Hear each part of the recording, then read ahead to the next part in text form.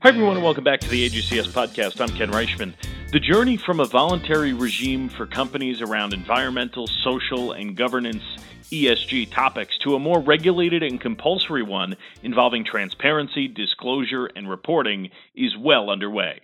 Although there are currently no global standardized ESG reporting benchmark requirements, hard legal measures with teeth are on the rise.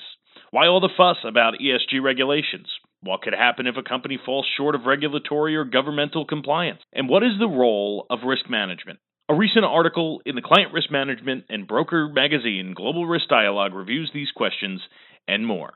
To help us understand what companies can do in response and how insurance can help them, we're joined today by the Global Head of Liability Risk Consulting and ESG, Political Violence, and Hostile Environment Solutions at AGCS, Michael Burke. Michael, we know that ESG stands for Environmental, Social, and Governance Issues and Risks. Can you explain for lay audience just what it means in terms of the insurance industry? Those factors are extra financial factors that can influence and be influenced by our business activities. So they can escalate into substantial risks in insurance business. Just to give some examples what it means, what it stands for. So under E, environmental, most of the time, or one of the top risks is, of course, climate change. Under the social pillar, it's human rights violation. We are seeing illegal logging activities or severe corruption allegations, which is summarized under the governance pillar. At the same time, they also, what we are seeing for the whole industry and also, of course, particularly for the insurance industry, is that they present also opportunities to induce really a positive change. Just taking renewable energy investments as an example, or to offer solutions for emerging markets are good examples for that. As investment decisions are increasingly influenced by a new focus on corporate responsibility, what's the role of the risk manager and the board of directors here? Who keeps them honest? I would say it really covers all stakeholders. So it's not limited to one specific stakeholder, really covers all of them. And while the demand for ESG investment is really growing significantly, we are especially seeing several important trends, and highlighting here climate change and human rights violation. The big challenge we are seeing is that there is currently no standardized approach to calculate or present the PRI's ESG metrics. So understanding the relative benefits and limitations of the different metrics can help to build a more complete picture of ESG risks and opportunities. So you mentioned risk managers. Risk managers need really to assess those ESG risks associated with any potential transaction, for example, and they need also being able to inform others of these risks. And by the way, to identify, evaluate, and mitigate risks is really not limited to the risk management function in a company. It spans around all functions within an organization who have to be aware of those risks and to think through the processes how to mitigate those risks. And Michael, what are some consequences if a company doesn't comply? Yeah, I mean, there can be really severe the consequences. And I want to take climate change litigation as an example. So what we are seeing there is that, in general, climate change is, of course, a topic for, like I said, across all stakeholders and, of course, within the company of the employees as well. So the trend means we are seeing increasingly engaged employees who want really to know that their employer is doing the right thing for the environment. We are seeing at the same time institutional investors, such as pension funds and asset managers, who are pushing for concrete action really to protect the climate.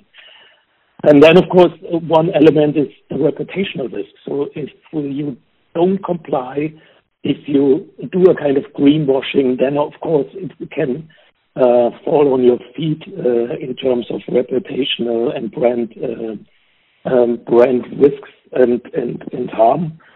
And what we're seeing more and more NGOs and shareholder groups who want to see that the companies are committing to climate mitigation and climate protection in the future. And that is prominently always highlighted also during the AGM, during the annual general meetings.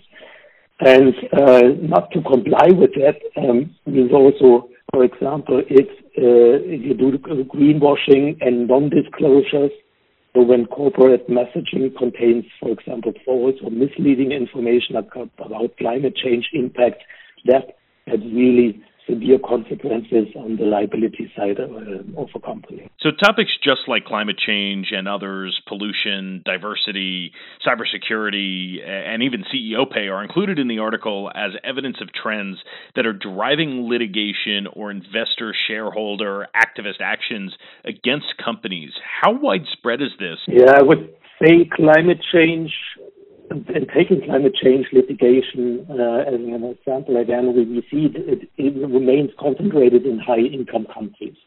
But the trend, what we are seeing as well, is will also continue to grow in the global south. As recent cases we have seen from Colombia, India, Pakistan, Peru, or the Philippines, and South Africa. So it is a worldwide issue and topic. And just to give some examples, so climate change litigation is in its infancy, but the numbers are really steadily growing.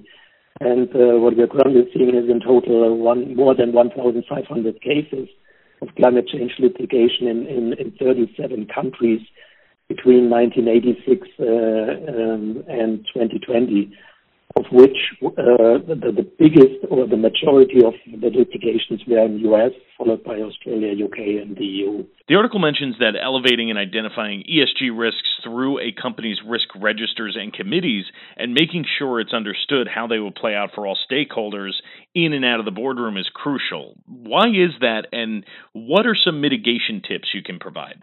So first, I would say ESG risks are really existential for the strategy and success of a company. So that works only if it has a high priority from the top, from the boardroom.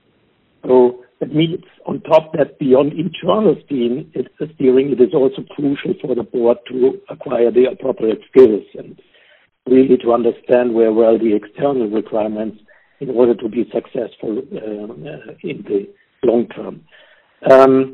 But it's important that this ESG topic is not only on the board agenda a few times per year, but that a company embeds sustainability topics and thinking into the whole organization. You could also define it as being a part of your company's DNA, so that everyone sticks to it, and that at a certain point of time, nobody any longer thinks about ESG because it's an integral part of everything what you are doing in your organization and in your processes.